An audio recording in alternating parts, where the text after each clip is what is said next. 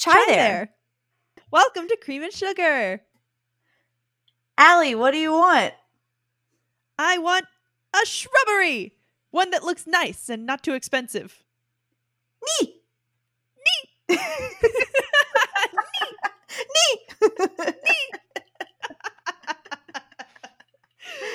I hope people get that reference. Anyway.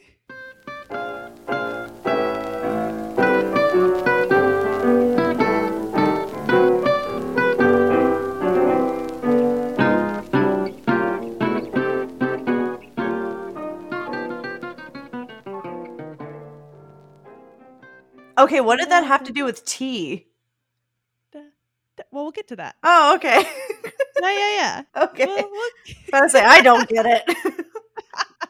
Well, I mean the reference to Monty Python, and then I will explain why a shrubbery is relevant to today's episode, which is Tea 101. Yay! Finally. Yay! We start with Coffee 101, and then we come back to tea on episode 8. We took our sweet time. Our sweet tea time. Well, good tea has to brew for a little while. Or steep. Ah! Yeah! Because I keep swapping them frequently. Me too. Anyway, it's been a hot minute. How you brewing? I'm brewing pretty good. I've done a lot in the past month. Yep, same. What you been up to? So the last time we recorded was like June 13th. So I have a ton to catch you up on. Yes, please. Okay, so on our last episode, I think we were talking about how I was excited to finally get to go on vacation for the first time in a hot minute. Mm-hmm. Well, it ended up not being as fun as I wanted it to be, so... Oh no. What happened? Well,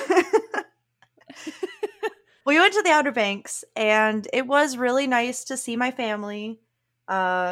But the whole time I was stressing about my cat, and I mean, it was on my own fault. I was like, last minute, I was like, hey, can you watch our cat? And the person who was going to watch our cat was like, no. So I was like, oh God. So I had to go to my coworker. I was like, hey, can you watch my cat? He was like, yeah, sure. And he was like, when? I was like, this weekend. He goes, well, I have a friend with me.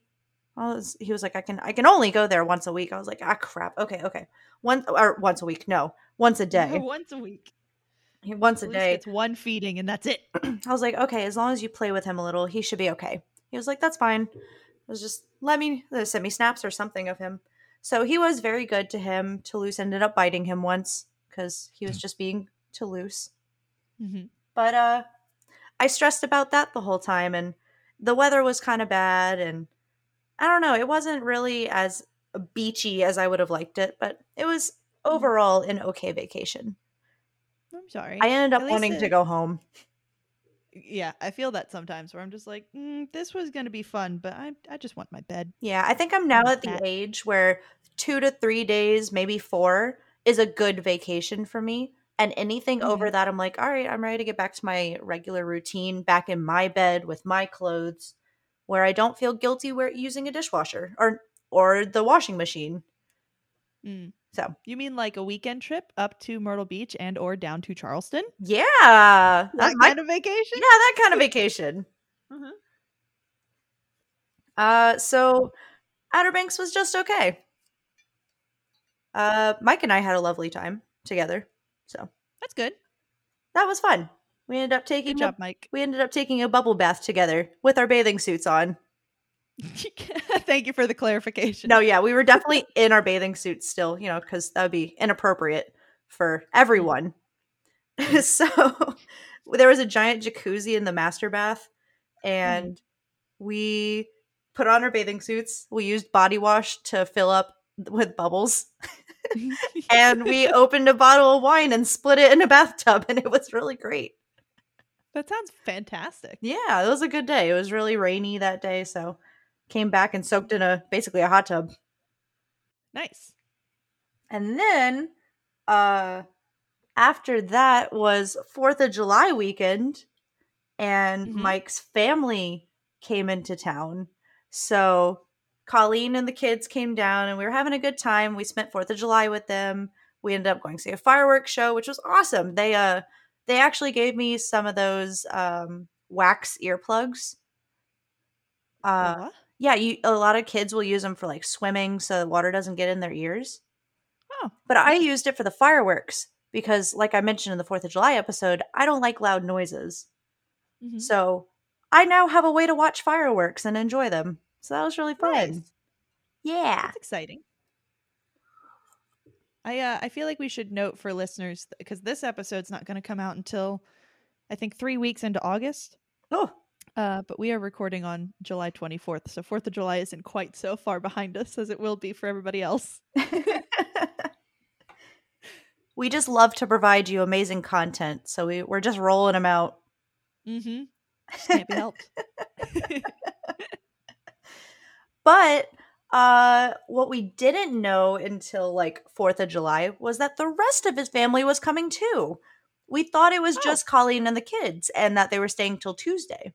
Well, turns out it was the entire family and they were staying the whole week, all the way until Sunday. So we got to watch a lot of baseball. They stayed all the way until July 10th. We had dinner with them downtown in Charleston and said goodbye there. And we'll probably see them around Thanksgiving. But we had a good time with them. Yeah, that's a lot of quality family time. Even if, I mean, Outer Banks wasn't super great, but still. Yeah, the past 2 weeks have just been filled with family. And from there, it only gets busier. But tune in next episode to hear the other half of that. Yeah. How you brewing? I'm brewing pretty good. I have some interesting stories from the first part of when we weren't recording. As you know, because I could not wait this long to fill you in, while I was trying to move into my new condo, I came by with a couple of our other friends to show them, because they hadn't really seen it in person, and I had gotten some furniture in. And we walk back out to the closet on the back porch, and the floor is wet because the water heater burst. Oh my God. A week to the day before I'm supposed to move in. Oops. And other hilarity ensued from that day, which was only hilarity because I had 2 other people with me. If it was just me, I think I would have broken down crying and just curled up in a ball in the water and quit. So well, you would have had a nice bath. Yeah, true. A very rusty bath. So I have some brief notes that take up my entire screen of what happened. Brief and entire screen don't go together. Well, it's the whole day. So I will I'll quick fire some things off for you. Go for it. I woke up from a dream that Walt Disney was trying to murder me, but Walt Disney was Evan Peters. And then one of the friends and I are very bad at being on time when we're going to hang out with each other. So we were supposed to get together around like 9 or 9:30. I don't think we actually got together until like 11:30 because we will both do that thing where we procrastinate and they're like, oh, I'm so sorry. You know, I just haven't gotten a shower yet. And then she'll be like, oh, I'm so sorry. I haven't even left yet. And but we end up timing it together. So it works. That's true friendship right there. Yes. The in sync procrastination that is not scheduled clearly. So we ended up getting to start Loki, which by the time we're recording is completed. She still hasn't caught up though, so we got to watch that soon. I think she's coming over Monday to watch it. It's a little exciting, but anywho, so we got to start that, which was nice, and that was a plus. And then that's when our other friend joined because I was packing up and everything. We were going to take a load over to the condo. We snacked on some tea and we were all laughing and giggling, and then we discovered the water heater. So, oh no. Before that, God, I need to read my own notes. Okay. So we snack on tea. I forgot at that point, my mom's side of the family was also in Disney. So I was watering plants for my aunt and uncle. So we had to go do that first before we went to the condo. So we go to the house to water plants. My phone is dying because I thought this was going to be a very quick trip of just water plants, drop things off, show off condo, go back and keep packing. So I didn't see the packages they wanted me to check for. We got the plants watered. I text him, the packages aren't here. I'll check again in a couple of days. And then he calls me. But because I'm getting out of my car to go look for the packages, but my phone is connected to the car, it keeps hanging up on him while the other two friends are in the car. So they're like not wanting to talk to him because they don't really know him and they don't want to interrupt the conversation. It's just a little bit chaotic. So I find the packages. They were hiding in the mailbox. Get that back inside. Then we go to the condo. And in my notes, it says, wondered why closet said sploosh. So, I'm going to paint you a sign for your outdoor closet, and it's just going to say sploosh. Please. Caution, sometimes sploosh. So I had to call the after hours maintenance guy. It was like 6:30 on a Saturday. The three of us were laughing. I kept making jokes about, my water heater's going to have a baby because its water broke. trying to keep the mood relatively light, which worked. The maintenance guy comes in and the water heater's set up on a little, probably 3 or 4 inch box off the ground. And he gets up on the box and reaches around to the valve on the back and he just goes, ha! And it's a curse word that I'm not going to say on our podcast, but not a good curse word you want to hear from the maintenance guy turning off your water heater. He eventually got it fixed, but he said the valves are a little bit stuck. So I had to be careful about the water. So I was scared to turn on anything and I assumed he turned off all the water anyway. So I didn't want to turn on the sink. Found out later that was not the case, but still. So I called Dad because Dad's the one in town. And I'm like, hey, I don't know what to do with this now because the maintenance guy advised me that the bottom of the water heater had burst. So it was going to continue leaking 40 gallons of water until it was empty. Jeez. And Dad was out a little ways away from the house, so he couldn't help. But he was like, you could go to my house and I have a hose and you just hook up the hose to the bottom of the water heater. Fun fact, there's a little faucet on the bottom of the water heater where you can hook up your hose and then you tighten it and then you pop a valve on the top to let some air flow in so that it releases the pressure and then it will drain through the hose. In case you ever need that knowledge. We are an educational podcast. But on our way to get the hose, one of my friends realizes she doesn't have her phone with her. And we're like, oh, it must be upstairs. Because, we were sitting around waiting for the maintenance guy. And we just assumed she left it on the chair. So we leave. Dad's house is around the corner. We get cut off by some geese on the way over there. So I have to wait on that. Rude. I miss a turn. So I have to turn around and go back. Whoops. And then we get to the house. And we can't get the hose off the front of the house. So then I call Dad again. And he says, well, I have one on the back of the house. You can walk around to the back. So we start walking around to the back of the house. And the neighbors have their sprinkler system on in the evening because the sun's been really hot. So we have to walk through the running sprinklers under a mimosa tree that's not a full-grown mimosa tree, so it's low-hanging, so you have to duck under it. And then I can't get the fence open, so I'm sitting in the sprinkler trying to get the fence open. Finally get that. Grab the hose, which is unconnected already, and have to go back through the sprinklers to get to the car. So then we get all the way back to the condo. And I go back into the parking spot where I was, and I missed the angle, so I pull into the parking spot next to it. And one of my friends, the friend that has not lost her phone, gets out of the car and looks at the ground and goes, oh, hey, is this your phone? Because it had fallen out of her pocket when she got into the car and was in the parking spot. And if I had backed into the original parking spot I was planning on, I probably would have crushed her phone. Well, that was lucky. That was super lucky. The whole day is just like funny, very lucky things. Oh my gosh. So phone is fine. We get upstairs. I had recently shampooed the carpets while the furniture was out. So we carry the hose upstairs, and one of my friends, not knowing any better, just kind of carries the hose around willy-nilly, and it drips rusty hose water on the shampooed carpet. That's fun, which is fine. It's not that big of a deal. It ended up drying okay. That's good. We also let a big beetle into the condo while we were holding the door open to get the hose out from the back porch to the front porch to run it not on AC units and machinery out back. Are we talking like Paul McCartney or like Ringo? Which one's scarier and bigger? Because whichever one is that. I guess Paul McCartney. Ringo seems like a cute. You'd see Ringo and he'd be like, oh, it's a beetle. You see Paul McCartney, you're like, why are you in my house? You know how you do. Anyways, we had to Google how to get the hose connected.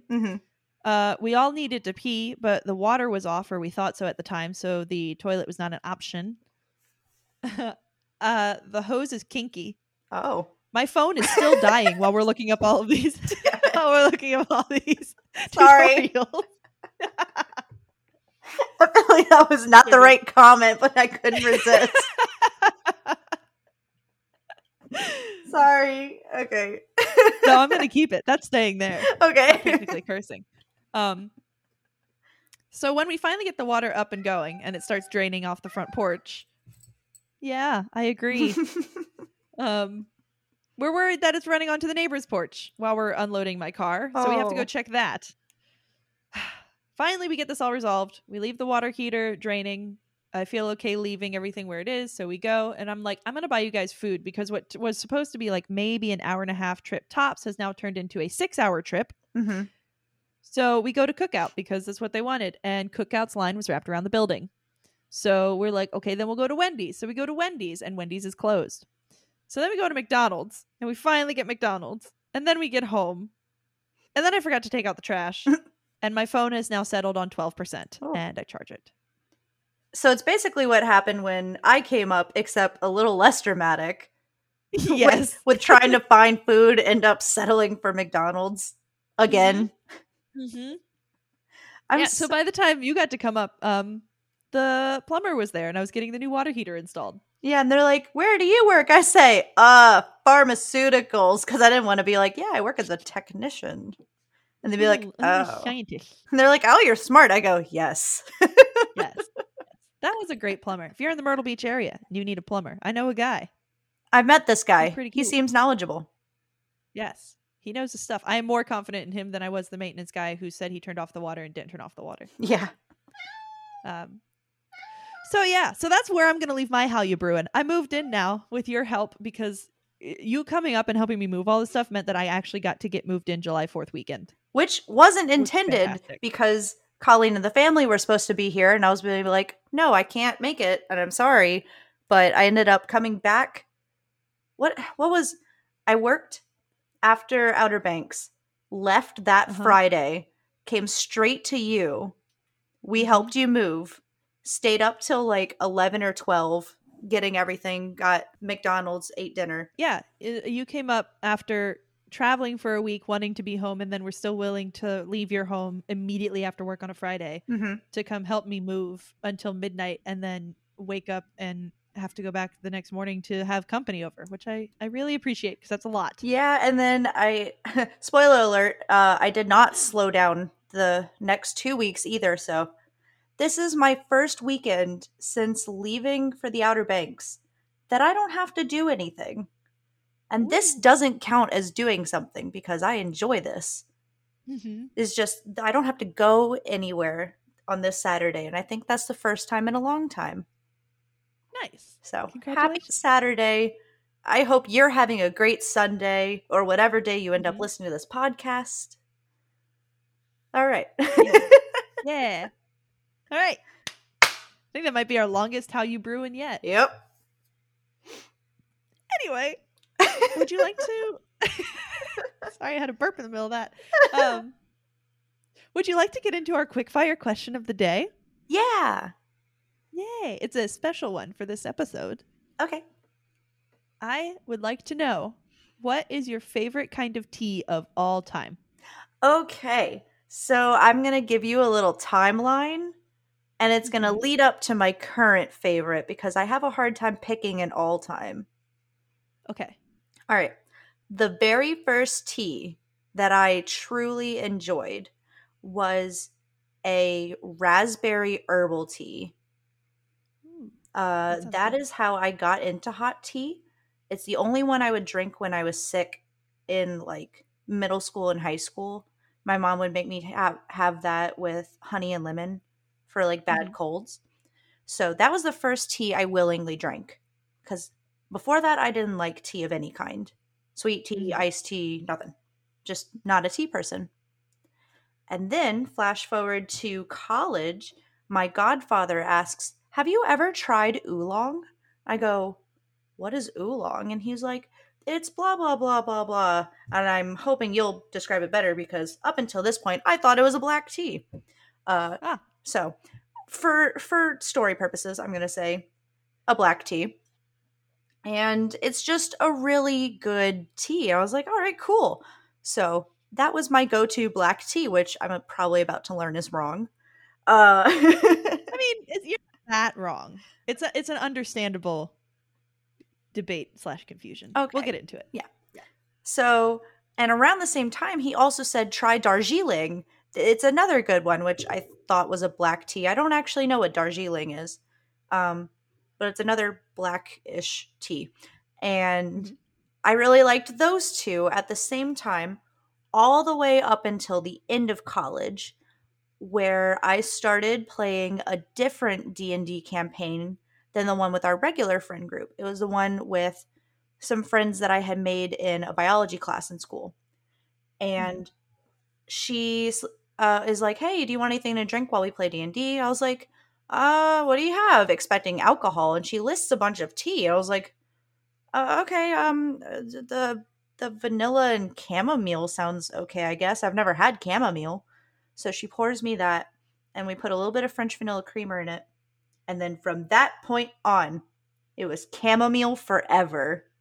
So chamomile I think you mean... Oh, excuse me, chamomile. Mm-hmm. Yes, chamomile, as I've been corrected. But chamomile is my absolute favorite. And herbal tea, according to Twinings, you steep for 4 minutes. Thank you, Twinings. Ooh. Yes. And that is what I'm currently drinking, is chamomile. Nice. So, according to your story, then, did your friend go blueberry, raspberry, ginseng, sleepy time, green tea with lemon and honey, liver disaster, ginger with honey, liver without honey, can't do it, ginger without honey, vanilla, almond, white truffle, blueberry, chamomile, vanilla, walnut, constant comment, or Earl Grey? Are those all of the flavors that Twining has?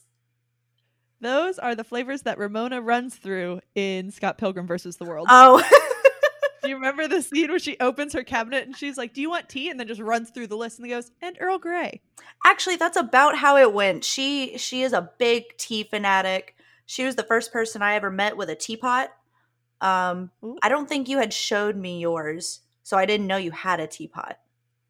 Well, I only got my teapot relatively recently. Okay. Then she was definitely the first person I ever met with a teapot. Nice. So that is how I learned to like chamomile. And then there was one day that we were sitting on the couch and you were like, you want some tea? I was like, you know what? Sure. And you're like, I have chamomile. And I was like, that.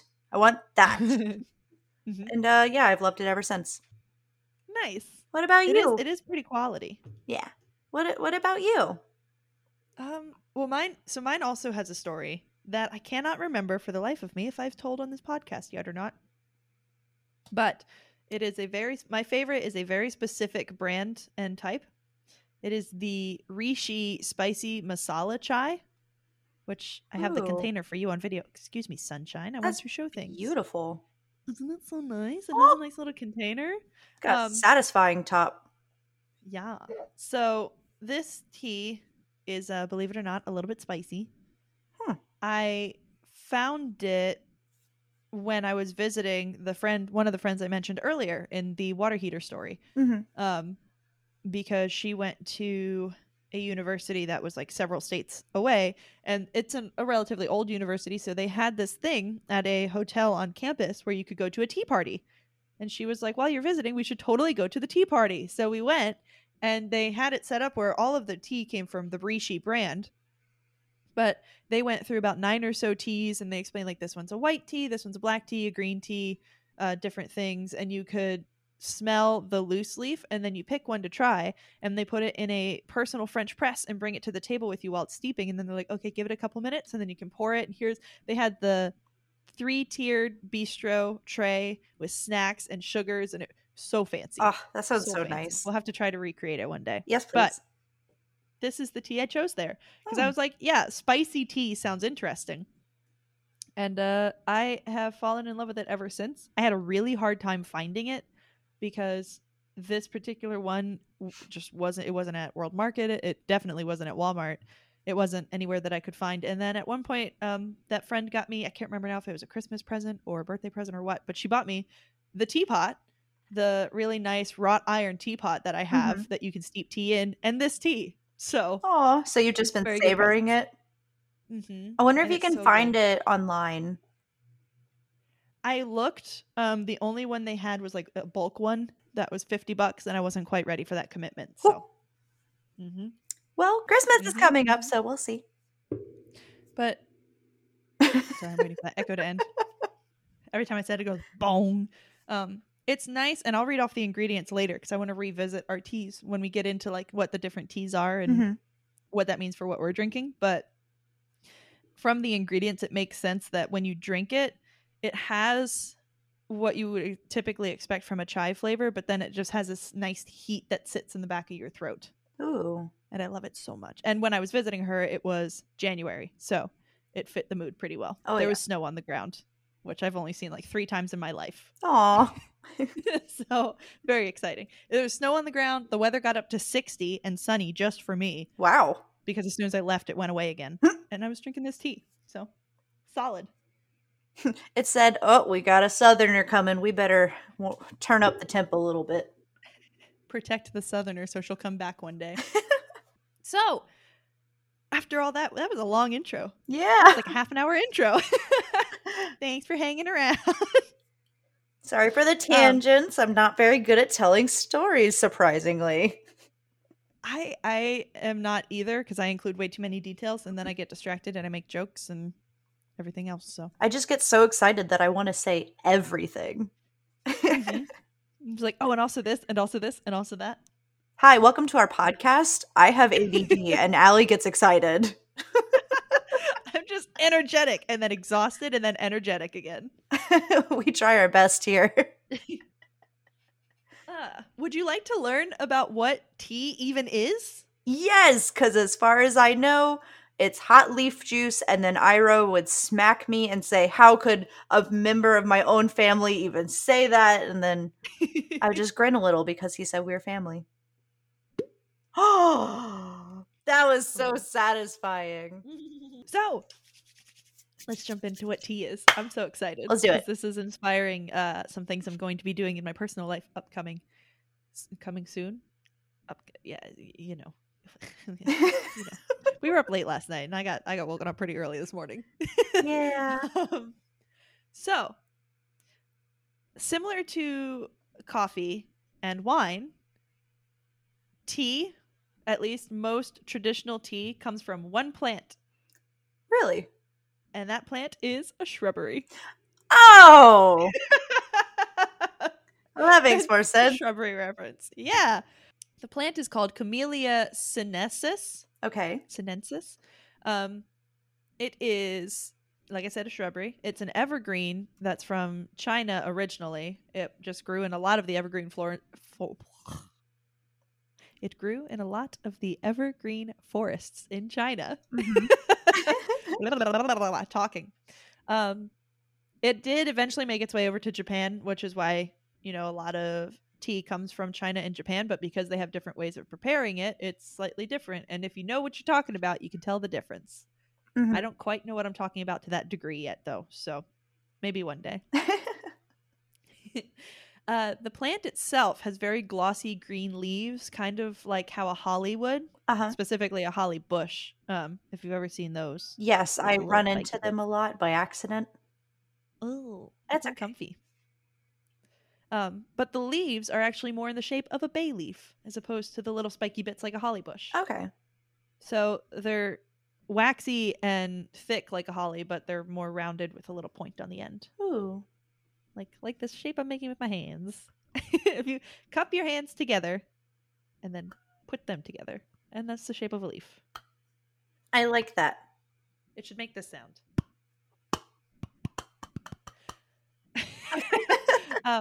Wait.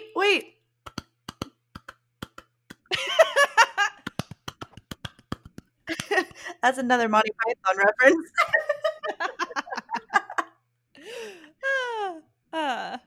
I don't have anything about elderberry tea, so I'm so sorry for that. According to thespruce.com, Camellia sinensis does best when it's planted after the last frost of the season. Oh, okay. So very early or very late winter or very early spring, and then it can produce. It is an extremely slowly growing plant. Really?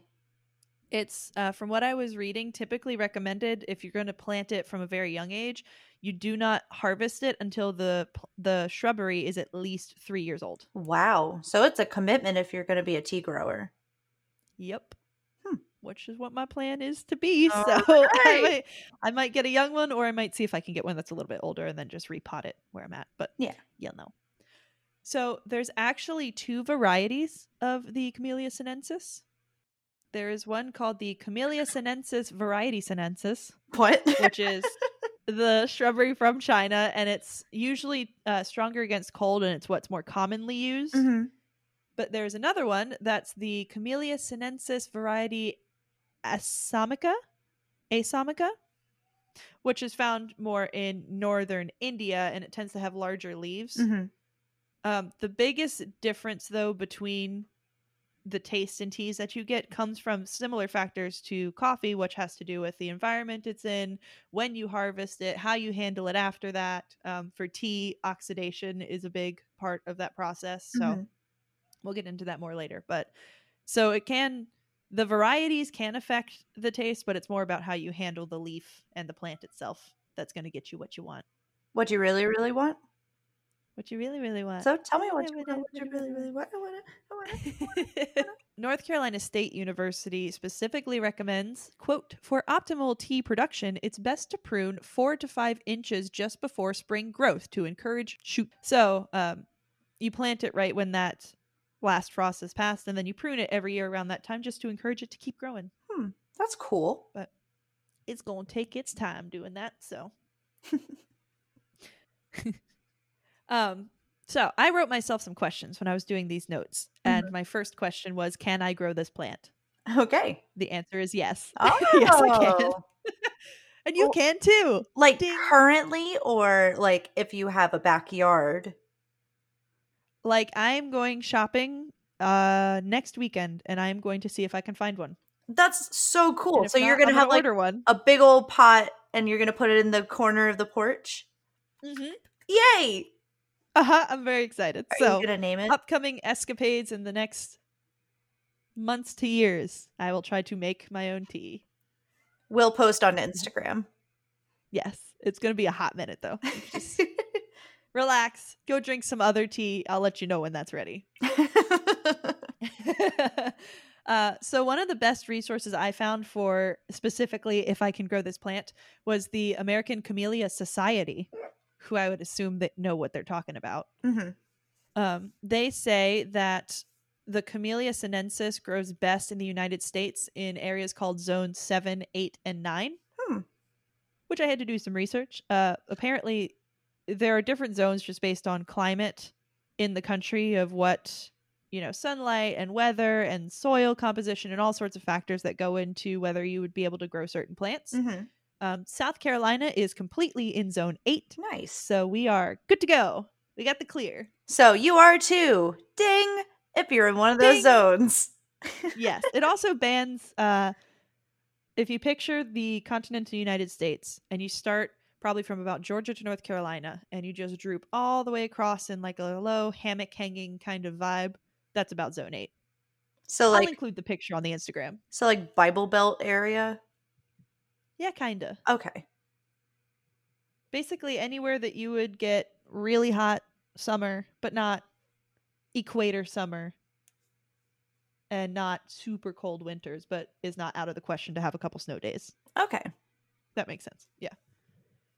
From my own opinion, that's not really a professional opinion. That's just that's how I picture the country.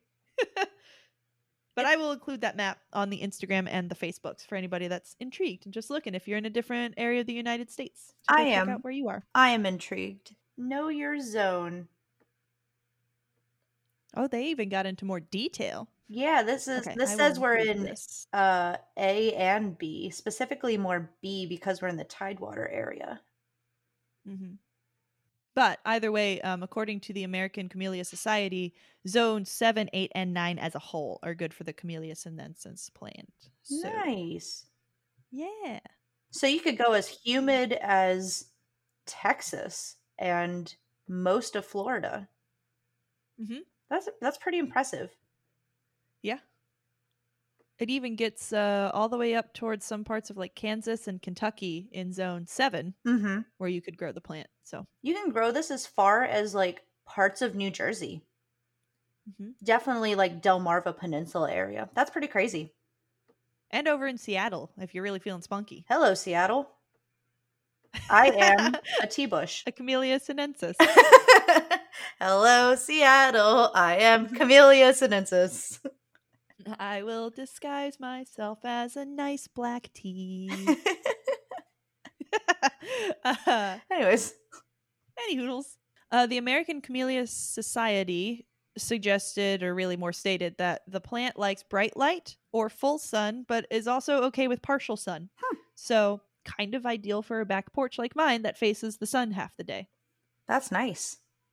I napped out there this morning and was a little bit concerned I was going to get sunburned, but I didn't. So good job. Woo. They also say a maintainable height of just keeping it pruned and shaped and everything is about 3 to 4 feet generally. So I can reach the top? Uh-huh. Yeah, that's my kind of tree. And they recommend, if you're going to grow it on a porch or anything like that, that you keep it in a relatively large container because the plant does get heavy. But they also said that it's a really good foundation plant and just the type of bush that you would want to plant around the side of your house or in front of your porch or anything like that in the ground, because it's so strong and heavy. It'll give you that nice foliage look, but it won't wither away and blow away with a strong wind. That's really cool. Yeah. I did do some brief searching to see if I could find it right away in my immediate area, and I could not. But there are some local nurseries that I'm going to try calling and maybe see if even one of the big box stores like Lowe's or Home Depot might have it. I doubt it, but they might. A local nursery may have it or be able to find it. I went ahead and looked up, for your sake, to be careful while your cat is on the porch, because tea in any form is toxic to cats. So noted. I think that includes raw leaves. Probably. So just make sure he doesn't munch on it like my cat does. Fortunately, my cat is fairly trainable. So yeah, my cat's not. He's pretty stupid. Although I did get him to lay down for his treat. Oh, that's good. Yeah, we're learning that. We now know 3 tricks. Ooh. The other nice thing about my porch, at least right now, is I don't have a ton of stuff for him to get on. Well, like even I have the couch out there and he doesn't like to sit on the couch as much. So if I have it on a small table or something lifted off, he won't really get to it. Okay. And I think I've already scared him with touching the screen. Excuse me. Because he would put his front 2 feet on it and just look up, and I was like, that, no. And he's like, and got back down. So, I think we've resolved that. And that is our kitty talk for the day. Our itty bitty kitty committee. Thank you, Mobim Bam. Thank you, other podcasts. I can't talk about cats with anybody else without being like, my itty bitty kitty committee. Wait, I realized we didn't dink. I'm so sorry. It's okay. Dink. Dink. I like with the clear mugs we can see each other when we dink. So, even though I couldn't find one immediately, I did some research into how to actually harvest and care for the plant to see if that was also a possibility for my lifestyle. And that's when I learned that it is a very slow growing plant, which is okay. I'm sure I'm going to be impatient and want to make tea with a plant that's too young and it's going to be awful, but we'll see how that goes. They did also recommend, they being the American Camellia Society, recommend that you prune it lightly, regularly, at least annually, and that some of the teas taste best immediately after flowering. Oh. They also said you can propagate the Camellia sinensis, which, for those that don't know what propagating means, it's when you can either manually remove, or in some cases if a piece of the plant falls off and it's still healthy and alive, you can use that part of the plant to start growing a completely new plant. I do that with my succulents. Mm-hmm. And I think you can also do that with a lot of fruit plants. I don't know if it counts as propagating, though. You can with some fruit trees. I know you can do it with roses, although it's called grafting at that point. That's because roses are special. Well, grafting is where you like cut the stem and reattach it to a different notch in a different part of the bush to create a new stem. Interesting. But I think that's what, I don't know if you can do that with like fruit trees, whether it's grafting or propagating. I'm not sure if it creates its own roots or if it can just connect to like the xylem and phloem of a different branch. Right. So that'd be something to do research on. Yeah. Another time. The best way to propagate a Camellia sinensis plant is to cut off the top branches specifically, so the newer growth, near the first, where the first leaf is, right around where the branch turns from green to brown, or the stem turns from green to brown. So on the brown side, right around that first leaf is the best place to propagate it. And then you pluck away that little first leaf and the bud, and then you replant it, and you wait like half a year. Oh. Because it, like I said, takes its time. So you plant the part that you've snipped into like soil? Oh, okay. That's cool. And then you just keep an eye on it and keep watering it and loving it and talking to it sometimes, and eventually it will be a plant. Oh, there he is.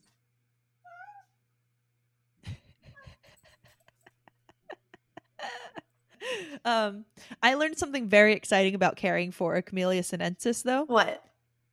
You can protect it from cold winter weather with a bed of moss on top of the soil. Aww. Which is so exciting to me. I love that. Could you just keep it there year round, or would it leach too much nutrients?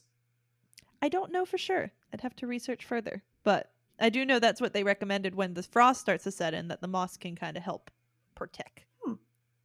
But not attack. And this is all for like traditional teas, right? Like this is not herbal tea. Correct. Because that's, we'll get into that completely later. Different. Okay. I wasn't sure, but I felt like I needed to ask anyway. Yeah. Speaking of which, my next question was, what makes different teas taste different? And how do you make them from this one plant? Okay. So I'm going to take a guess. Okay. One variety, you yell at them a lot and you just say the meanest things, and then you get a really tough bitter tea. And then for another variety, you're just gonna just whisper and say really nice things and really encourage it. And that's gonna be like your white teas, your really delicate teas. And then for the green teas, you're gonna tell it how awful it is for the environment and tell it to be better, and then it's going to want to be green. Yep, that's what that is. And depending on what therapy session you send the different teas to, you can change the flavor of the tea. Oh. Yeah. Can we send them to the barista therapist? I don't recommend it. I don't think it's going to be a very thorough session. You're like, hi, welcome to Starbucks. Wait. So, it's actually oxidation. Ooh. It's science. So we're just going to put some oxygen on it and then hope for the best? Yeah, we're gonna toss it up into the ozone. Especially the green tea. It's going to figure it out and then come back down as a different tea. Oxidation. 64.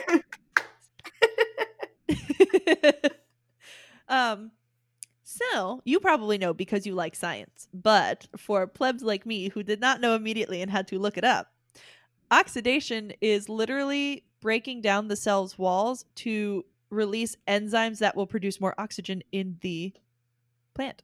Ooh. You can actually see oxidation, not the process itself, but the result. If you ever cut into an apple and leave it out and it starts to turn brown, it's that same process where we've severed plant cells and now it's like and turns brown. It's the mortal enemy of avocados. Yes. Speaking of which, I saw a TikTok the other day about when you cut an avocado in half, if you store the other half with green side down in water, it keeps it green a lot longer, and it worked. I kept it overnight and it was green the next Like I had it for dinner one night, and when I came back for dinner the next night, it was still green. Wow. And it a little wet. I was about to say it didn't taste like water. You know, I've noticed that at the sushi restaurant when I get avocado salad, it's literally lettuce and avocado with eel sauce. It's wet. Yep. So they probably store their avocados in water. Probably. That's really cool. It works. And it really doesn't affect the flavor. If you're looking for it, or if it's like the restaurants probably keep it sliced up and then stored in water. I only kept the whole half of the avocado in the water, so the only part of it was exposed. And then when I cut it up, obviously the inside's not going to be wet. So, and I left the pit in, so that part also wasn't wet. That's really cool. Yeah. So, pro tips from TikTok. So when it comes to making tea, there's a couple different ways that you can promote oxidation. That's when, if you've ever seen anybody making tea by hand, or even with the machines, it's rolling and crushing and tearing and cutting and verbally bullying and just, being mean to the tea leaf. So you weren't that wrong. Oh, okay. It just depends. But controlling this process is what's going to help you get different teas. And aside from just deciding not to roll or crush or bully in any sort of way the tea, you can also control oxidation by when you heat the tea leaf in the process.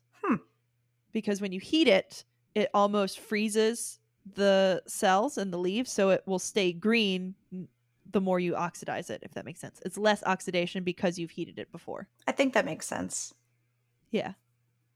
So I wanted to learn more about specifics of how to make different types of tea. The first thing is teaflowergardens.com gave some recommendations on how to actually roll tea leaves to promote oxidation, just because that's one of the most common forms when you're doing it by hand.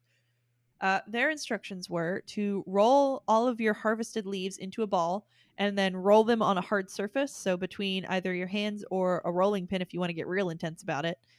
And roll those up, and then you keep opening the ball and rearranging the leaves, and you roll it again, and you try to get as much of the juice out as you can.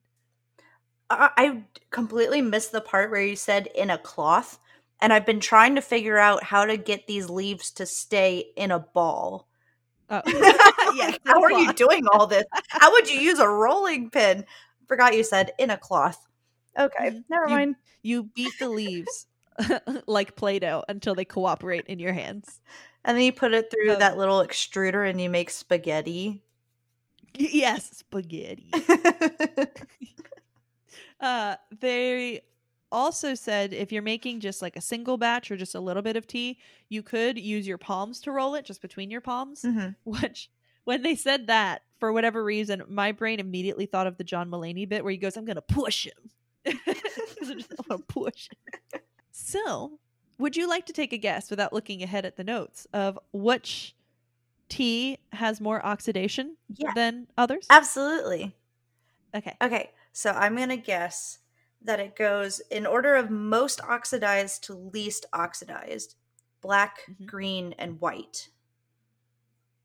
Almost. Is white in the middle, and green would be the least because it's green?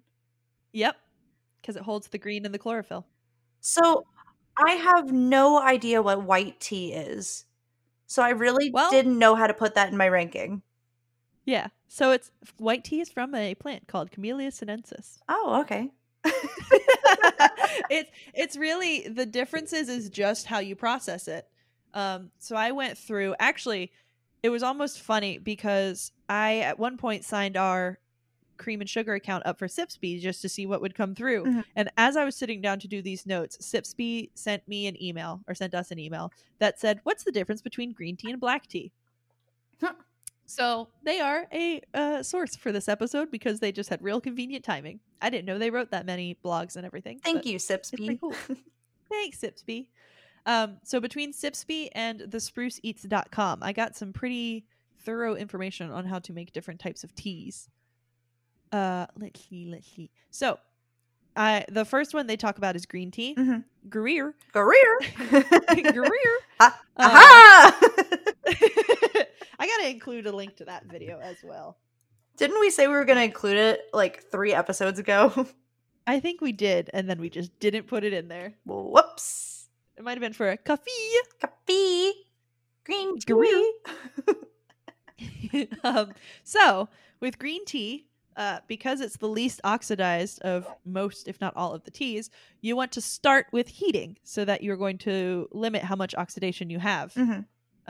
Typically, in Japan, green tea is steamed to heat it, whereas in China, that's where it tends to be more pan-fried.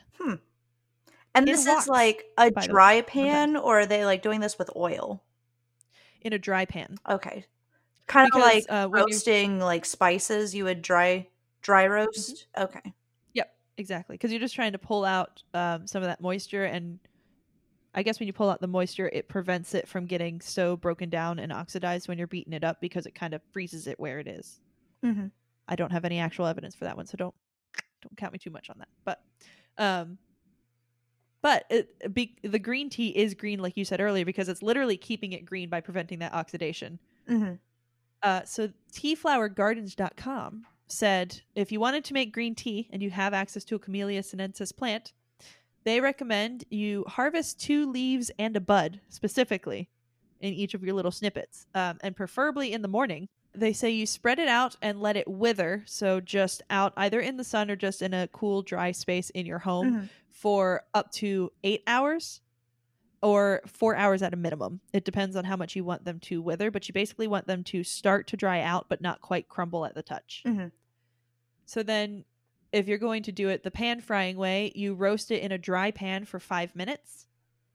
And then, if you want to do the steam way, you could let it steam like you would vegetables on your stovetop for about 30 to 60 seconds. Okay.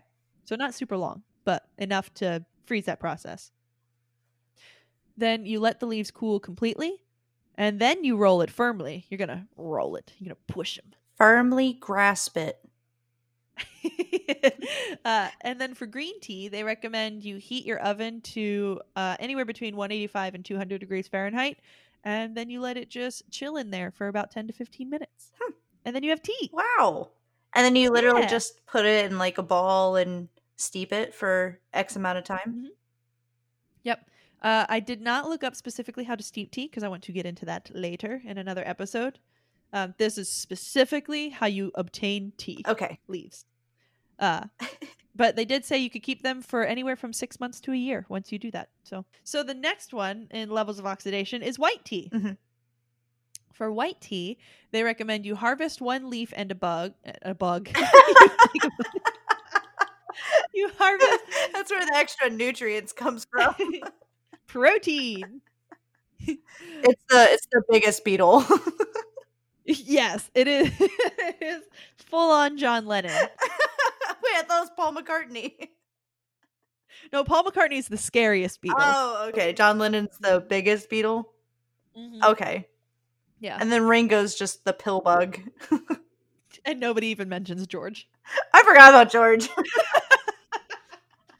Exactly. Poor George. It's because George has a normal name and not like Ringo. Yeah.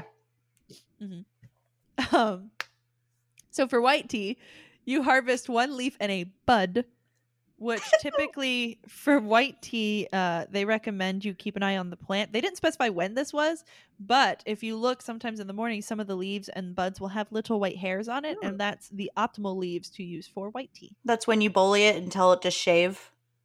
Yes. Okay. Yes. Yeah. And you make fun of it for having like gray hair until it's getting old and all that. Yeah. Yeah. For those, you actually want to spread and wither the leaves for 2 to 3 days. And those you do want to let them almost dry out completely. So when you touch them and they start to crumble, that's kind of what you want. Not Thanos snap into ash level of crumble, but...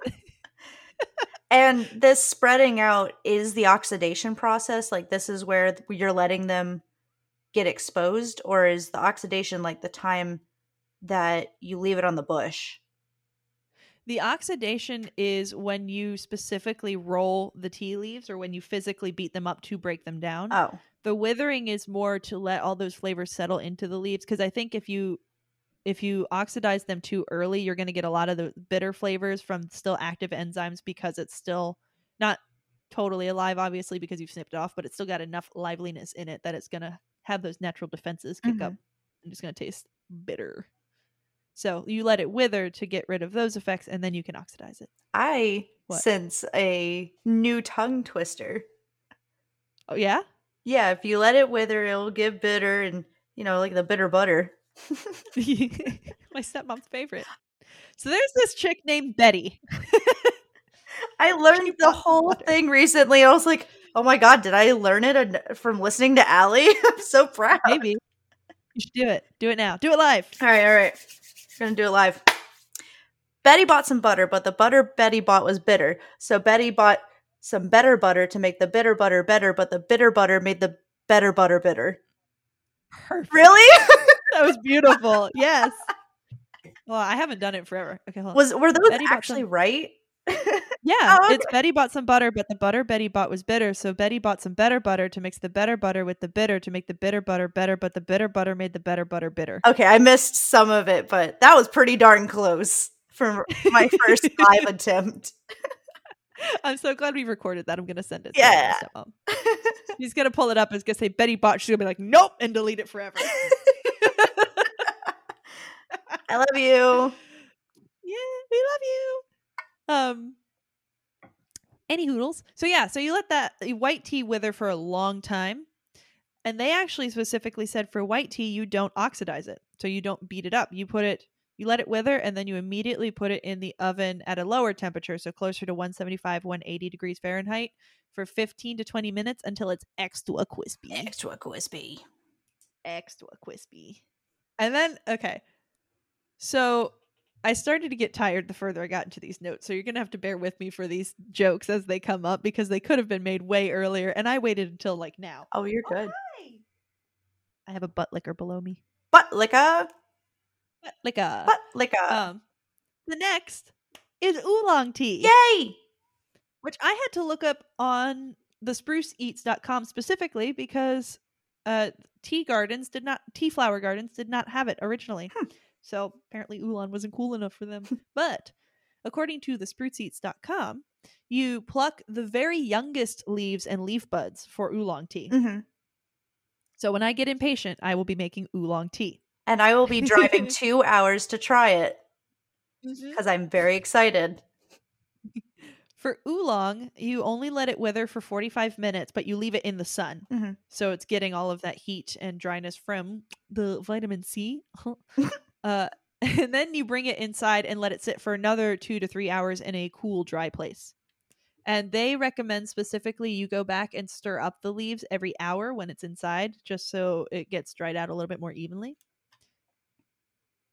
And then they also did not mention oxidation. They just said pop it in the oven at 250 for 20 minutes. Oh my gosh. So literally they just want you to let it rest in the sun, then chill in a cool place, and then you're going to cook it again. Yep. All right. I did make a note on the Spruce Eats because they went through how to make green and white and black tea as well, but I'm primarily using the recommendations from Tea Flower Gardens because they were a little bit more specific. Mm-hmm.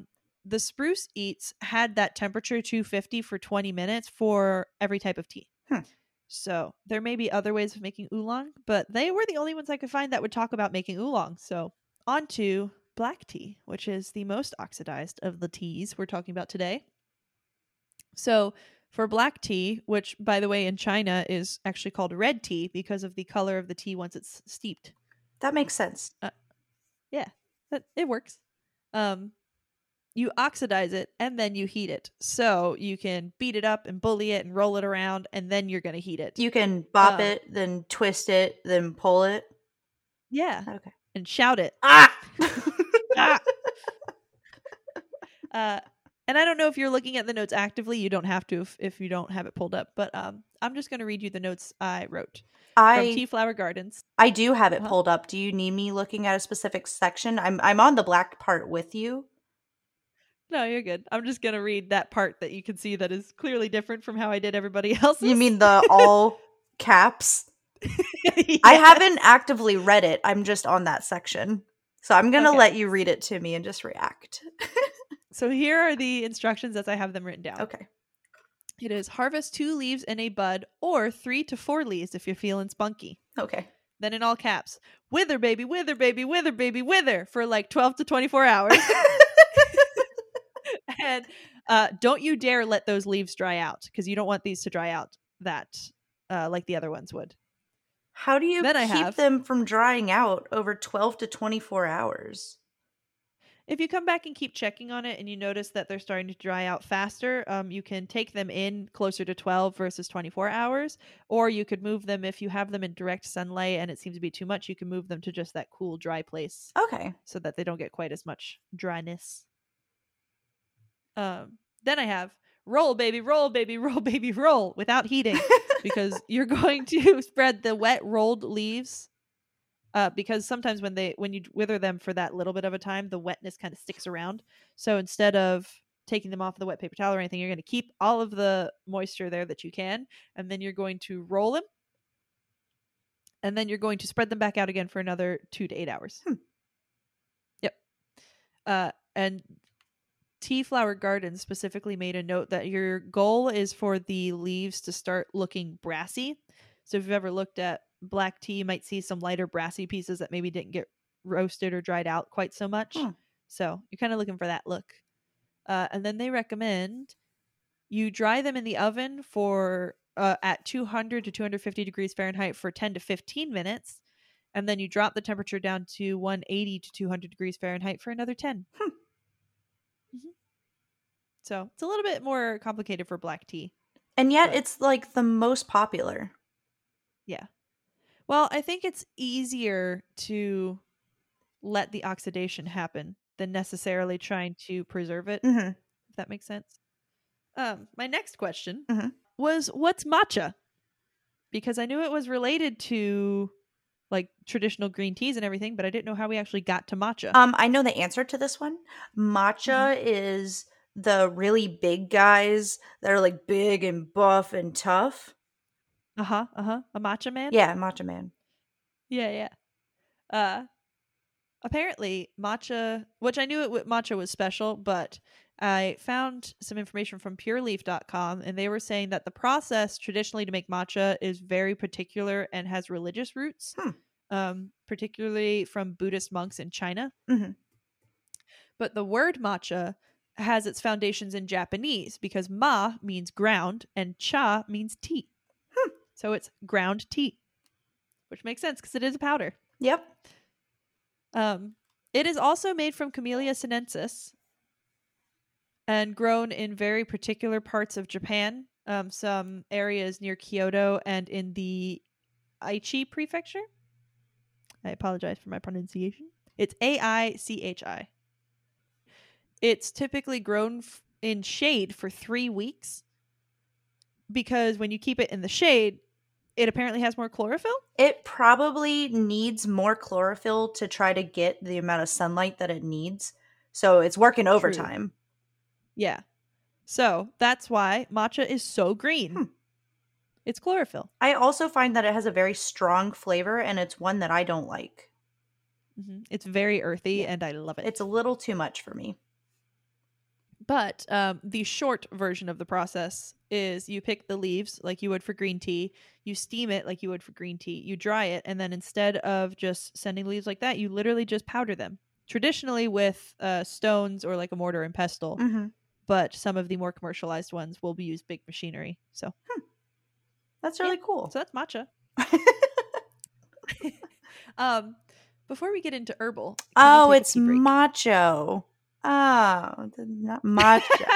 It's macho cheese. It's macho tea. Anyway, so herbal tea. Herbal. I had to go to the Republic of Tea to learn about what herbal tea entails. It's literally any tea that is not made from Camellia sinensis. Oh. Yep.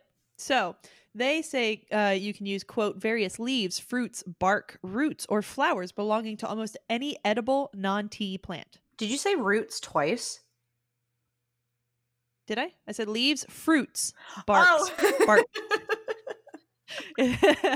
Leaves, fruits, bark, roots, and flowers. Sorry. Yeah. I can't hear, apparently. From the leaves to the fruits and the bark and the roots. Flowers. That's it. Okay. Yeah. That's a whole song.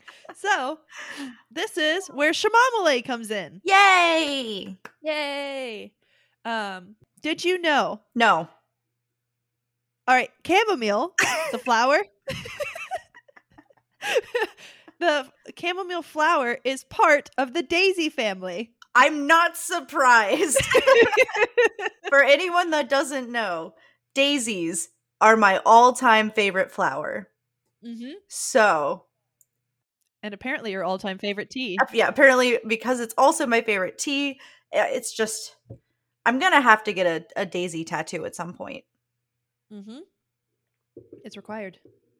Apparently my whole life revolves around it. You could get a saucy little duckling with a daisy in his mouth instead of, like the dancers with the rose. So he's just like, I'm a duck with a little daisy. I love that. I actually got a good image of that. I might get that. You should totally do it. I'll get a cactus with his eyebrow raised and just moss flowing out of his mouth. And holding a little dandelion. Yeah.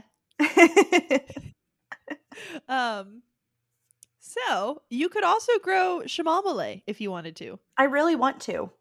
You should. It grows in the sun with some shade, and it's once you get it going and get it settled, it's fairly resistant, kind of like a dandelion, but not quite to that extent. Mm-hmm. Republic of Tea also said you harvest the flower heads, and you harvest at the peak of their flowering to get the peak flavor. Yeah. They're another one that once you harvest them, you dry them out in the sunlight, basically until they're crumbling. Mm-hmm. Sometimes it can take all the way up to 2 weeks. They recommend a minimum of 1 week at least. So the picture, of the on the box where it has the full flower on top, that's not how it's supposed to be steeped. Yeah. Okay. I mean, you end up steeping the full flower, but it's just a very dried out version. It's not nearly that pretty. Okay. Yeah. But that's it. You only have to dry out the flour till it crumbles, and then you can make tea. Huh. You don't have to bake it? Nope. That's awesome. I am absolutely going to be making that at some point, and it will be on TikTok and or Instagram. Mm-hmm. I just need to find shamamale seeds. Or a whole plant. Oh, yeah. That's true. Yeah. So it's not, I don't have an extensive amount of information on herbal tea because there's so many different types of herbal teas, but I wanted to highlight chamomile because I knew that was going to be your favorite choice. Of course, you know me so well. Yeah. Another big question I had was, you have the green tea and the black tea and everything else, but how do you get all of these other flavors into teas? Like, for example, the key lime green tea that you have, I was curious about. Oh, which is so good. Mm-hmm. From everything I could tell, it's basically kind of similar to what we were talking about in the Earl Grey episode, is you just blend it with whatever you feel like adding. So for Earl Grey, you add the peel or the essence of the bergamot. For the key lime, I imagine it has the peels of key limes in it, and probably maybe a little bit of coconut or something else that would kind of bring out that key lime flavor. But it's particularly interesting for my Rishi spicy masala chai. Because let me find it here on the box, and I will read you the ingredients of chai. Counts as an herbal tea? It does not. It's a black tea, but the flavor is what's intriguing to me because it has such a strong flavor. It's not just from the black tea. Where is it? I know it's on here somewhere. Ah, there it is. Okay. The ingredients are cardamom, ginger root, cinnamon, black tea, black pepper, cloves, chili pepper, and the essential oil of ginger. That is very similar to how my coworker makes her tea. She said it's very important to put black pepper in it. Yeah.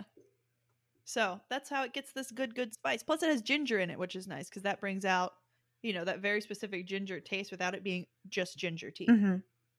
Oops, all ginger. Bites into ginger root. This is the best tea I've ever had. Nice. Crunch. Oh, I thought you were like, well, you were drinking tea, so I just completely disregarded what you said. Sorry, I took a sip at the wrong time. You're good. But yeah, I thought it was interesting, especially the combination of the black pepper and the chili pepper, I think, is what sits at the back of your throat when you drink it. Mm-hmm. So I don't know if you would like it or not because of the cloves. Yeah. Maybe not. I don't especially taste the cloves, but I'm also not. I like cloves, so I wouldn't really necessarily notice it. I'd be willing to try it. I had green tea and I kept an open mind and I finished most of the bottle. But by the time I got to the end of it, I was like, this tastes like mint. Because for some reason, commercial green tea has mint in it. Interesting. I've never had a green tea that doesn't taste like mint. Yeah. I don't know I wonder, why. I'm going to add that to questions for later. Hi! No, Chadwick is scared. You don't want that. I let you sniff the loose leaves of the tea. Yeah, and now you don't know where to go. Okay. Boy. Oh. Look at this shiny butt. He's so shiny. And down Yeah, healthy coat. He's a little dandruffy. And dry skin. As I mentioned to you earlier, my last minute notes, I watched a video from a channel called Epicurious that you may have watched before because they do a lot of taste tests and different stuff. And they had one where they had a tea expert come in and taste test tea to see if he could tell the difference between which one was considered like the high brand, more expensive, and which had a lower cost. Ooh.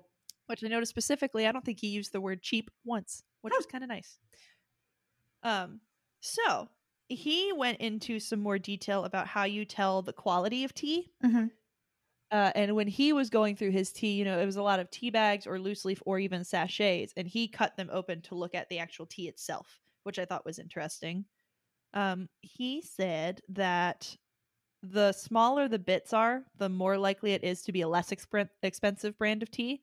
Because typically when you're processing teas commercially, and this is kind of how I knew how to answer your question earlier, as the machines run the tea and oxidize it and separate it into bags and everything, they kind of sift it down through levels. So the bigger pieces will be considered the higher quality, and then most of the teas that you can get at Walmart for a couple bucks a box are going to be those smaller pieces. Okay, which is why it's in those fine mesh bags and you get the little crumbly bits at the bottom.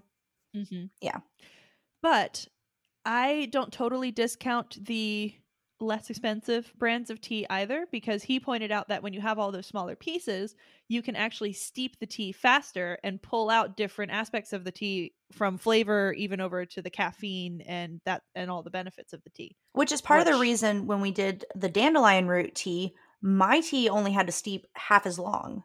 Because yours steeped a whole 45 minutes where mine only steeped like 15. Yeah, and mine was actual pieces of dandelion root, and you could see yours was a high end, and I chose the supermarket brand. Yep. He did say when you get sachets, they tend to have slightly bigger pieces, but the one that he actually ended up opening, he said sachets tend to have bigger pieces, and then he opened it and went, but not this one. So what is a sachet for tea?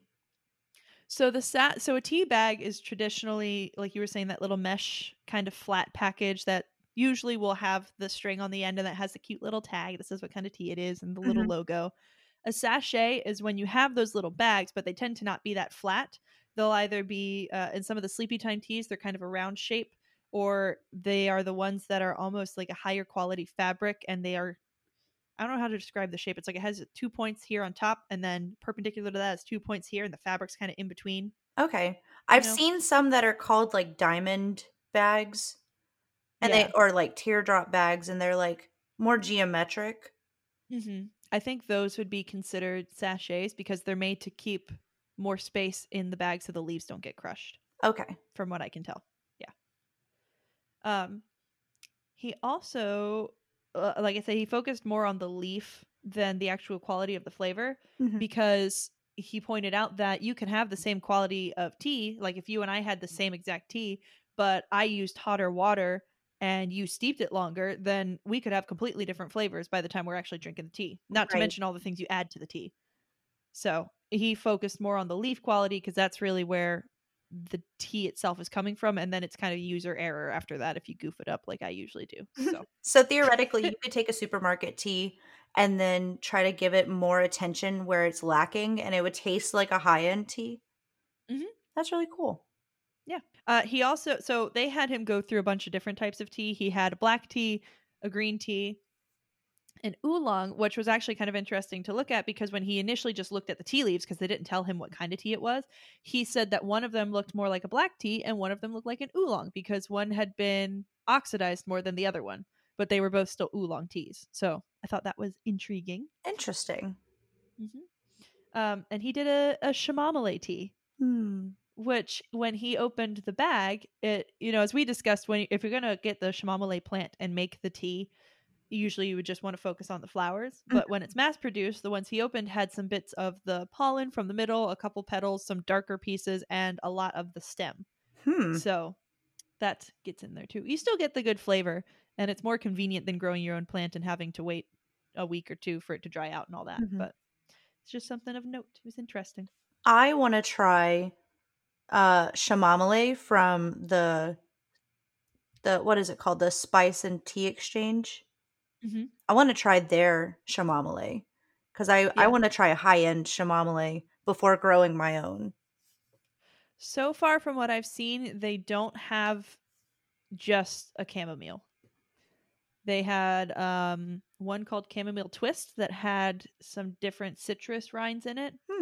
And they had another one that was called Calming Nights, which had chamomile in it, but it also had catnip and a couple other things that were really good. Interesting. I wonder if it had mint, though. I was about to say, usually any kind of sleepy time tea has mint, which is why I thought I didn't like chamomile.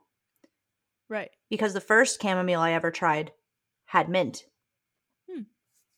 So I never really realized it until she was like, try this one. It's just chamomile and vanilla. And I was like, all right, I'll try it. And it was the best. Oh, so good. I wonder if I could specifically request that they give me a little bag of just the chamomile, because I think they blend everything in-house. So they should have the pieces. I'll double check. I'll ask them next time I make my way up there. Cut my flower into pieces. This is my bestest tea. Done it. Oxidation. Done it. Withering. Done it. I'll line that one up later.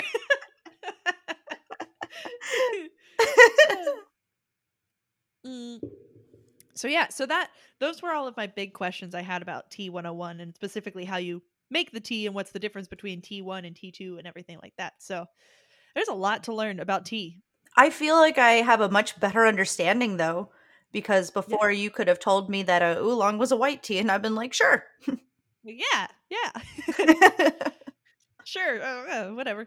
I do have a quick quiz for you if you want to take it. Of course. And it does not have pictures, so you don't have to pull it up. Okay. But I found a quiz that I thought was kind of relevant because, we've done quizzes in the past of what kind of tea are you? But this one is, can we guess if you're a coffee or a tea drinker?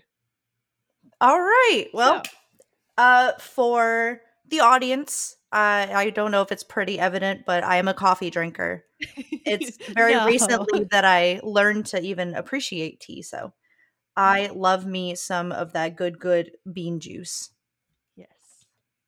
So let's see how many. It doesn't have numbered questions, but there's a good bit of them in here. Okay. They're multiple choice. So we're going to see if it can figure it out. Specifically, this quiz is from howstuffworks.com. Ooh. We're not doing a BuzzFeed quiz? It's not a BuzzFeed quiz. Whoa. BuzzFeed only wants to tell you what kind of coffee and tea you are, and I think we need to spice it up a little bit. So, question number 1. Do you like to meditate? This is a yes or no question. It's, I try to meditate as much as I can. I meditate all the time. I have tried, but it is hard to sit still. And who has time for that? I think in true ADD fashion, I've tried, but it's hard to sit still. I do try to meditate. It's just not traditional. It's more like a few minutes of just stopping and thinking and then continuing with my day. Yeah, that's fair. I sometimes have to go into the full in focus on nothing but my breathing to really calm myself back down. So. Yeah. Where would you most like your drink of choice? On the couch with a blanket on me? On the floor next to an open fire? At a coffee shop? Or outside while enjoying a smoke?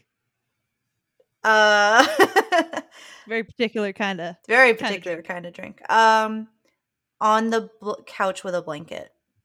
Okay. That's kind of how my weekends go. Yeah. Do you like things slow or fast? And your options are pretty slow, very slow, kind of fast, and very fast. What kind of things? Just things. That's such an odd question. How do you like things? Do you prefer a turtle or a cheetah? I would say kind of slow for most things, except for work, which I enjoy being fast paced. So I'm gonna say kind of slow. Okay. Wait a second, I need more caffeine. No, don't do that. I'm sorry. Okay. What does the word biscuit make you think of? Some type of cookie, tea time in England, breakfast, or McDonald's? Not McDonald's. God, I hate those biscuits. My first instinct was some kind of cookie. All right. What do you drink while driving? Nothing. Water. Coffee sometimes. Or coffee all the time? That's really difficult. Apparently you're not allowed to drink tea while you're driving. No, that's very weird. Who would do such a thing? I do such a thing. You're wild. I would say coffee sometimes.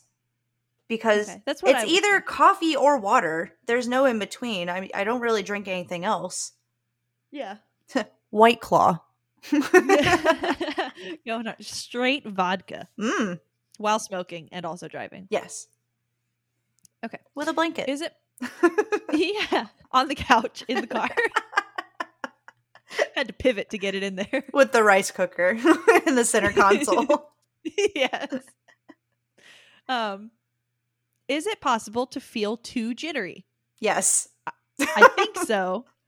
Of course. Yes, but I don't feel that way too often. And no way. Oh, man. I'm going to go with of course.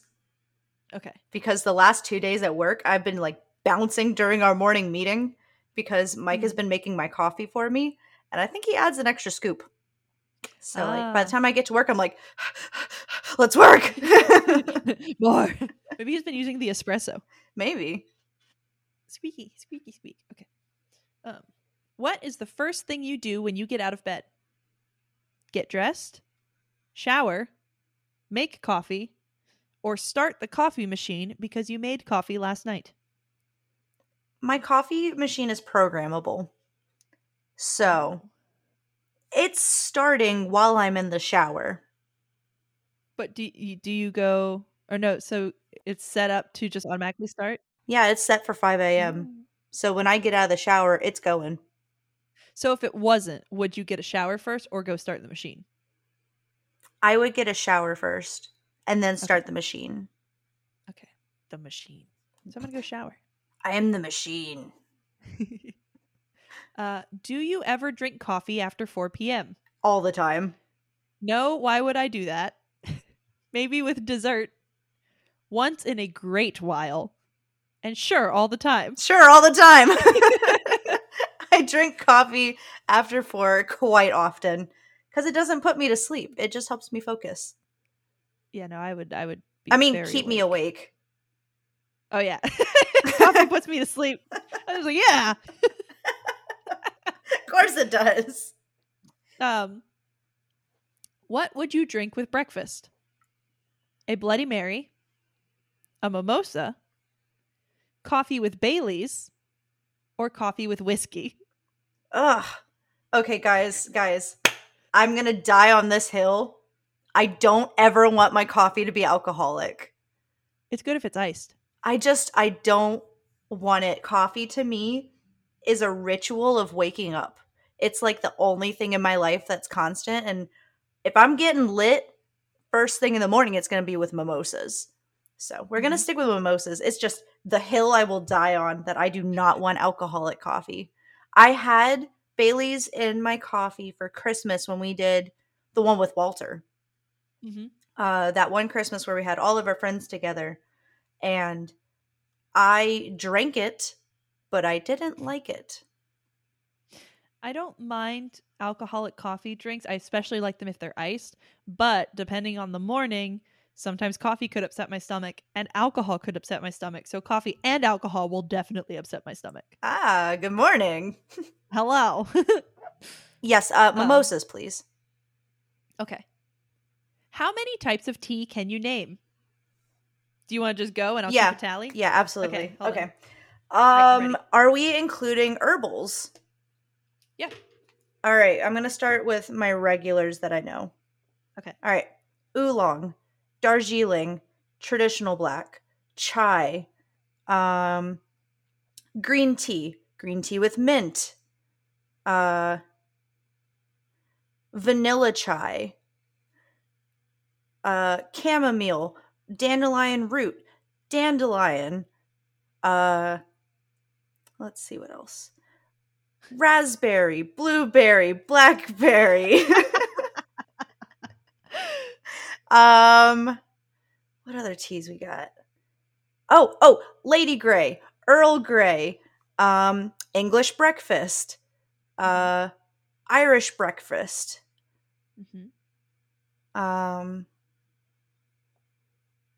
white tea.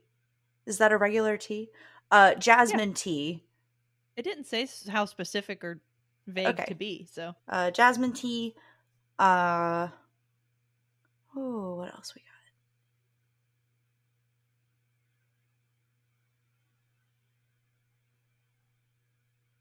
We're going to stop there. Oh, and ginger tea. Oh, and turmeric tea. Okay, we're going to stop there. So here's the thing. Their options are 1 to 10, 10 or more, 20 or more, and there are types of tea. And the first time you said stop, you had 19. Uh-huh.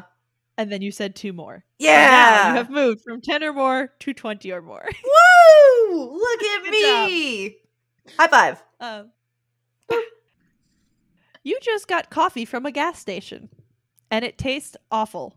What do you do? All right, I'm going to answer it. I'm going to answer it before you give me options. Okay. You might give me word for word one of these answers. So I'm having one sip and then I'm not touching it again. Okay. Okay, so your options were throw it out, which is probably going to be the closest to what you said. Probably. Go back in and ask for a refund, which is just rude. Drink it happily, or drink it but be kind of mad about it. That is what I was expecting you to say. Also very close to what I would say. But that implies you continue to drink it after the first sip, so I think you're closer to throw it out. It really depends on how bad it is. It says awful. Oh, well, if it's awful, I'm not drinking it. I hate bad coffee. But if it's just not great, I'm going to drink it and not be happy about it. Because if I got the coffee from a gas station, I needed it. Yeah. That's what I was thinking is you would probably drink it and be mad because you only really get coffee from a gas station when you're driving. Yeah. But. And even then, I'm trying to get it from Dunkin' or Starbucks. Yeah. Have you ever drank cold coffee from the morning? Yes. Maybe by accident. No, that is gross. Sure, sometimes. Or yes, why waste it? Yes, why waste it? I literally do that when I come home from work. I'm like, why waste? Yeah. Why do you drink tea or coffee? For the taste? For the experience? For the buzz? Or for the ritual? For the ritual. Okay. Coffee is almost a religion to me. I think I'm on that level. Does it worry you to go a day without tea or coffee? Yes. I cannot live without it. The options are no, why would it? No, I can go weeks. Maybe a little. Or yes, it terrifies me. Yes, it terrifies me. You just got so dark over there. Yeah, the sun went behind the clouds. Do I need to turn on a light? No, I mean, we're not recording the video. Okay. It's fine. I can still see your face. It's just the room behind you got dark. Which type of book do you prefer? Literary fiction, cozy mystery, thriller, or true crime? None. If you had to read one. What's the closest to like sci-fi adventure? Probably literary fiction. Yeah, we'll go with that. Okay. I am a fiction kind of person. Which comedian do you like more? Oh, the lights came back on. I'm going to guess that Adam Sandler is one of them. Yeah. It's not going to be him. They are Adam Sandler, John Cleese, don't know who that is, Jerry Seinfeld, and Gilbert Gottfried. I wish there was a none of the above. I don't like any of these people. I wish John Mulaney or Bo Burnham were on here. Right? What's the other guy's name? John Cleese. How do you spell Cleese? It's like geese, but with a CL. Geese? Oh, John Cleese is from Monty Python. Oh. Or at least he's in a lot of Monty Python stuff. Yeah, we're going to go with him. Okay. Because I'm not a fan of the other people's styles. Well, you know what quote from Gilbert Gottfried I would use, but that's not appropriate for our podcast. Where would you like to live? Charleston's not on this list. A town in coastal Maine, a village in England, Boston, or New York City? Two of these things are not like the other. City, village, or coastal town? All right, so here's the dilemma I'm having. I love the coastal town. I love the idea of New England, but it gets so cold that I would never live there. Well, these are all cold places, so. It's a place I'd want to visit. A small village in England sounds so quaint, and I would love that. Maybe I could get over the cold. We're going to go with England. Okay. My second choice. You're not allowed to move there. Okay, cool. My second choice would be the coastal town in Maine. Okay.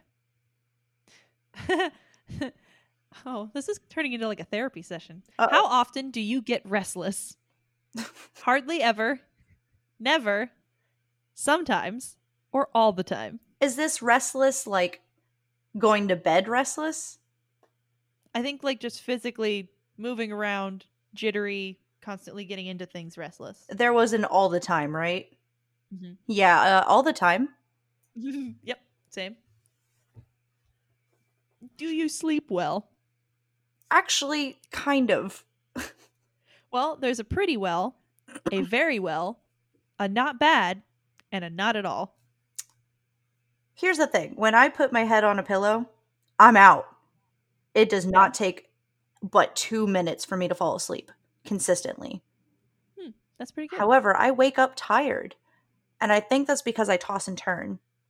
Mm-hmm. So I'm going to say pretty well. Okay. Because I also sleep for an average of 10 hours a night. That's a lot of sleep. Maybe you just need to sleep less.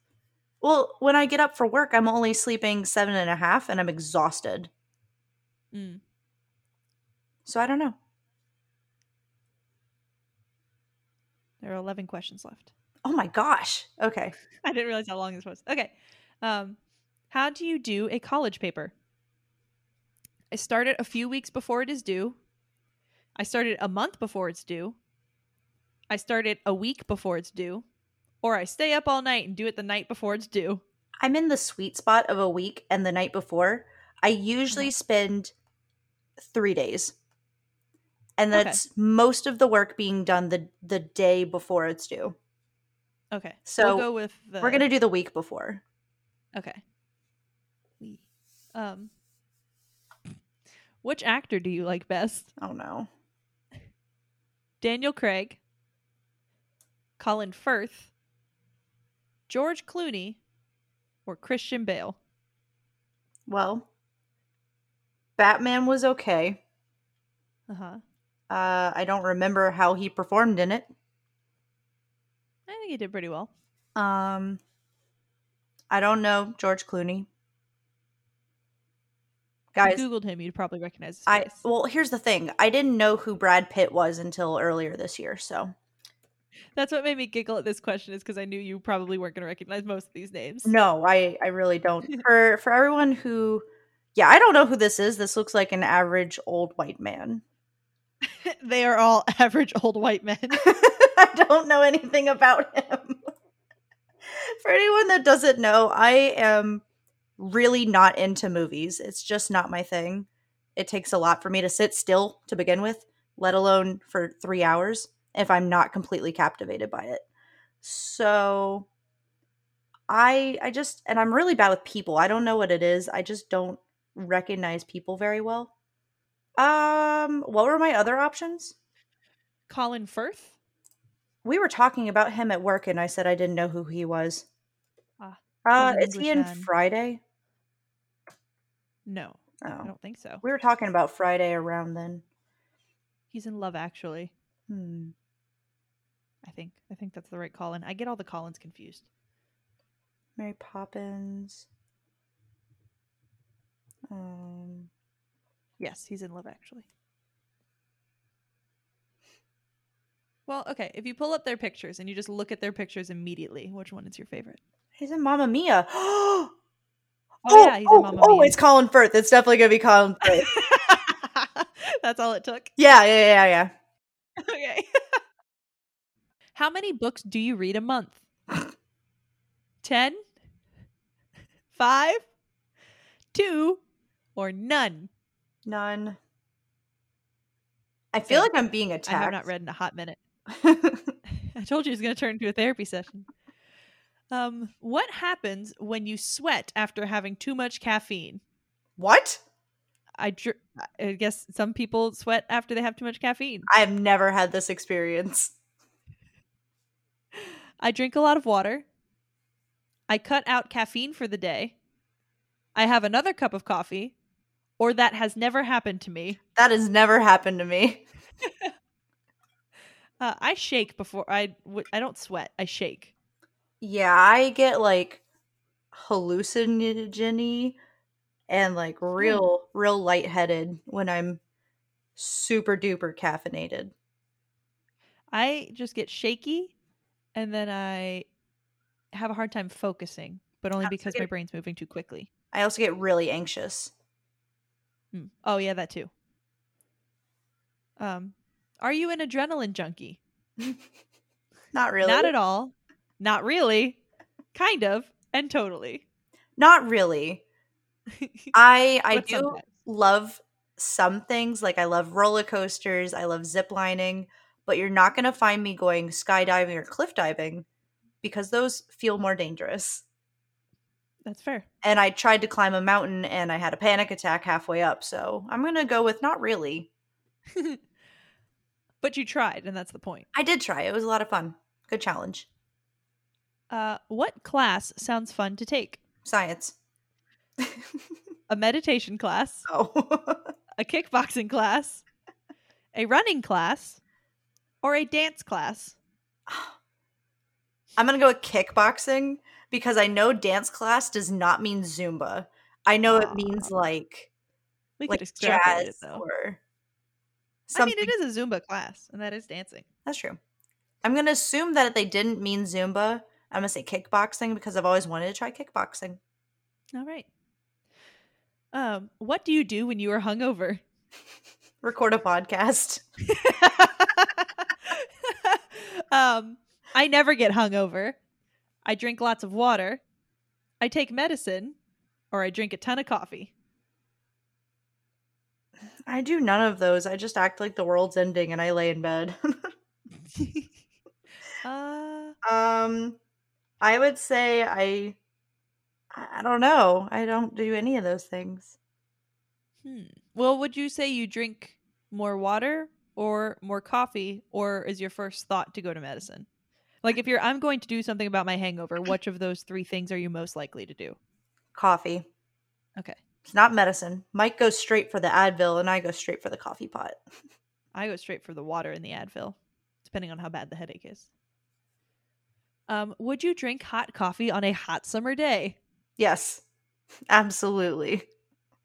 Well, the options are no way, no, that sounds disgusting, yes, if there was no iced coffee available, and of course. Of course. Okay. What sounds like the best flavor of tea on a chilly fall day? Oh, no. I laugh because you're not going to like two of these. Spiced apple cider. Okay. Pumpkin spice chai. Earl Grey. Or they all sound awful. See, here's the thing. I actually do like one of the things that you think I don't like. I genuinely enjoy spiced apple cider when it's not so strong. Okay. Like the kind that you get from Starbucks, the caramel apple spice, is one of my favorite fall drinks. So we're going to go with the spiced cider. All right. I assume anytime it has fall spice, you don't like it. Apple cider is the exception. When it's very strong, I won't finish it. But like Tim had mentioned, it's almost like a dessert chain. So their cider's more, not as spicy. Okay. But their pumpkin spice is. So I don't get that. Back to therapy. Your partner just suggested you quit drinking tea or coffee. What do you think? I gotta get a new partner. It's sure, why not? I wonder why they are so judgmental. I wonder why they won't leave me alone, and I'll break up with them. I wouldn't be that dramatic. I'd be more like, why? We'll go with the why so judgmental. Okay. And then your last question. How motivated are you by money? Not that much. Hardly at all. Well, I do like money. I love money, yay. And I'm proud of you. Thank you. And I love money, yay, and would do pretty much anything for it. I am mildly motivated by money. So somewhere in the middle. So maybe like I do like money. Yeah. Okay. Mostly because I'm still at that stage in life where I kind of need it. Because it's either I'm making it or I'm starving. So. Okay. One of the two. I'm going to read you the description without what they say and then tell you which one they said. Okay. Well, the last sentence will. Okay. You are not just a fan. You know all about it. You have different types for every occasion, for when you are sick, for when you want to socialize, for when you just want to relax, and when you need to study all night for a test. Oh, no, there are no two ways about it. Oh, you no. simply love tea. No! Coffee is so pedestrian. I just happen to know a lot about it. Well, to be fair, you're on a podcast. Maybe spiritually, I'm a tea person, but physically, I'm caffeine. Yes. Out of habit, maybe. Yeah. Maybe I'm not your stereotypical coffee person. Yeah. Welcome to the land of teas. You're just such a good influence on me. Oh, thanks. I like that we're just automatically assuming tea is superior to coffee. It's not. It is. Lifestyle-wise. It's not. It could be. It depends. It depends on the person. Okay. So yeah, that's all I had. You're going through the sentence and I'm like, oh no. Oh no. Yeah. I was going to say, so that's all I had for the T101, but we've been recording for 2 hours and 40 minutes now. So it's going to be a long one. And I didn't even get into history or how to brew the tea. I only talked about how to make it from the plant. This was their quiz. Really awesome information. Thanks. You answered all the questions I had, which made me really happy. Good. I'm glad. Maybe next time, I don't know if I'll get into a specific tea and take a break, or if I'll maybe just delve into some history story time, or maybe we could do like a blind taste test or something. Ooh, that'd be fun. We could go to our tea exchanges that are near us and then send each other specific teas to try. Yes. Oh yeah, we didn't mention that in the How You Brewin'. Oh yeah. Okay, so while Colleen and the fam were in town, we went out to dinner that night, on their last night. And while we are crossing the street to go to the restaurant, I look over and there's this very familiar little compass. And I look at it and it says Tea and Spice Exchange. So I immediately start video calling Allie. I'm like, Allie, look what I just found. She goes, oh, no way. So now we know that we have the same store in 2 locations. So we can try teas and not have to worry about trying to get it through the mail. Yes. Or driving 2 hours. So long as they have the same blends. Right. Yes. But yeah, that's exciting. Yeah. But right now, we're about to go record the next episode, but everybody else won't hear it for 2 weeks. So what are we going to be talking about? We are going to be talking about milk, or the lack of it there is. The lactose of it? Ha! Yeah. We're going to be talking about milk alternatives, and whoop, whoop. It's a lot more information than I thought it would be, so get ready for another long one. But Buckle up. It'll keep you on your lactose. How many lactose jokes can we make? Well, 2. Let's find out.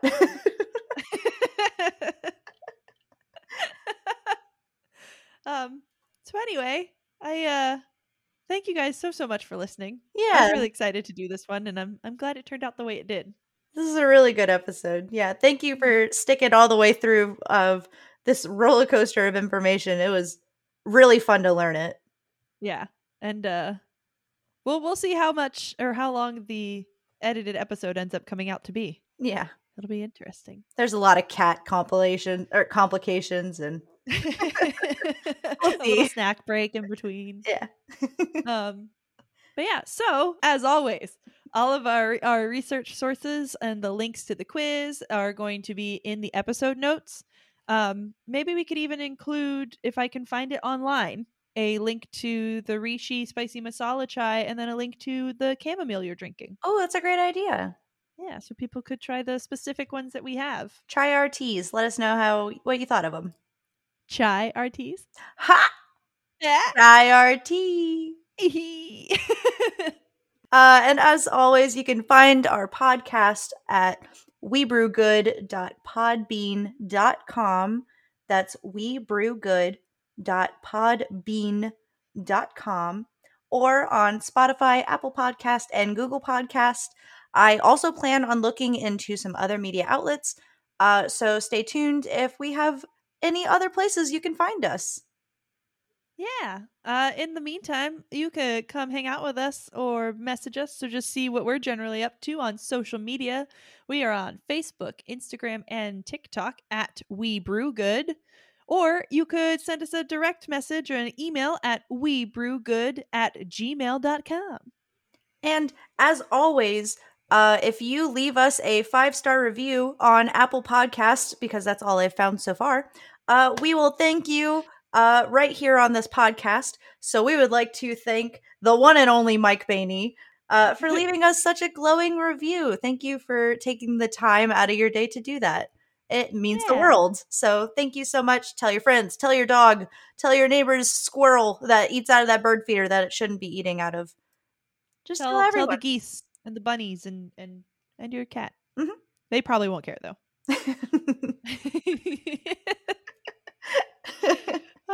Okay, we're gonna go take a quick little break and then go talk about some milk that's not milk. But in the meantime, you guys stay beautiful. Yay!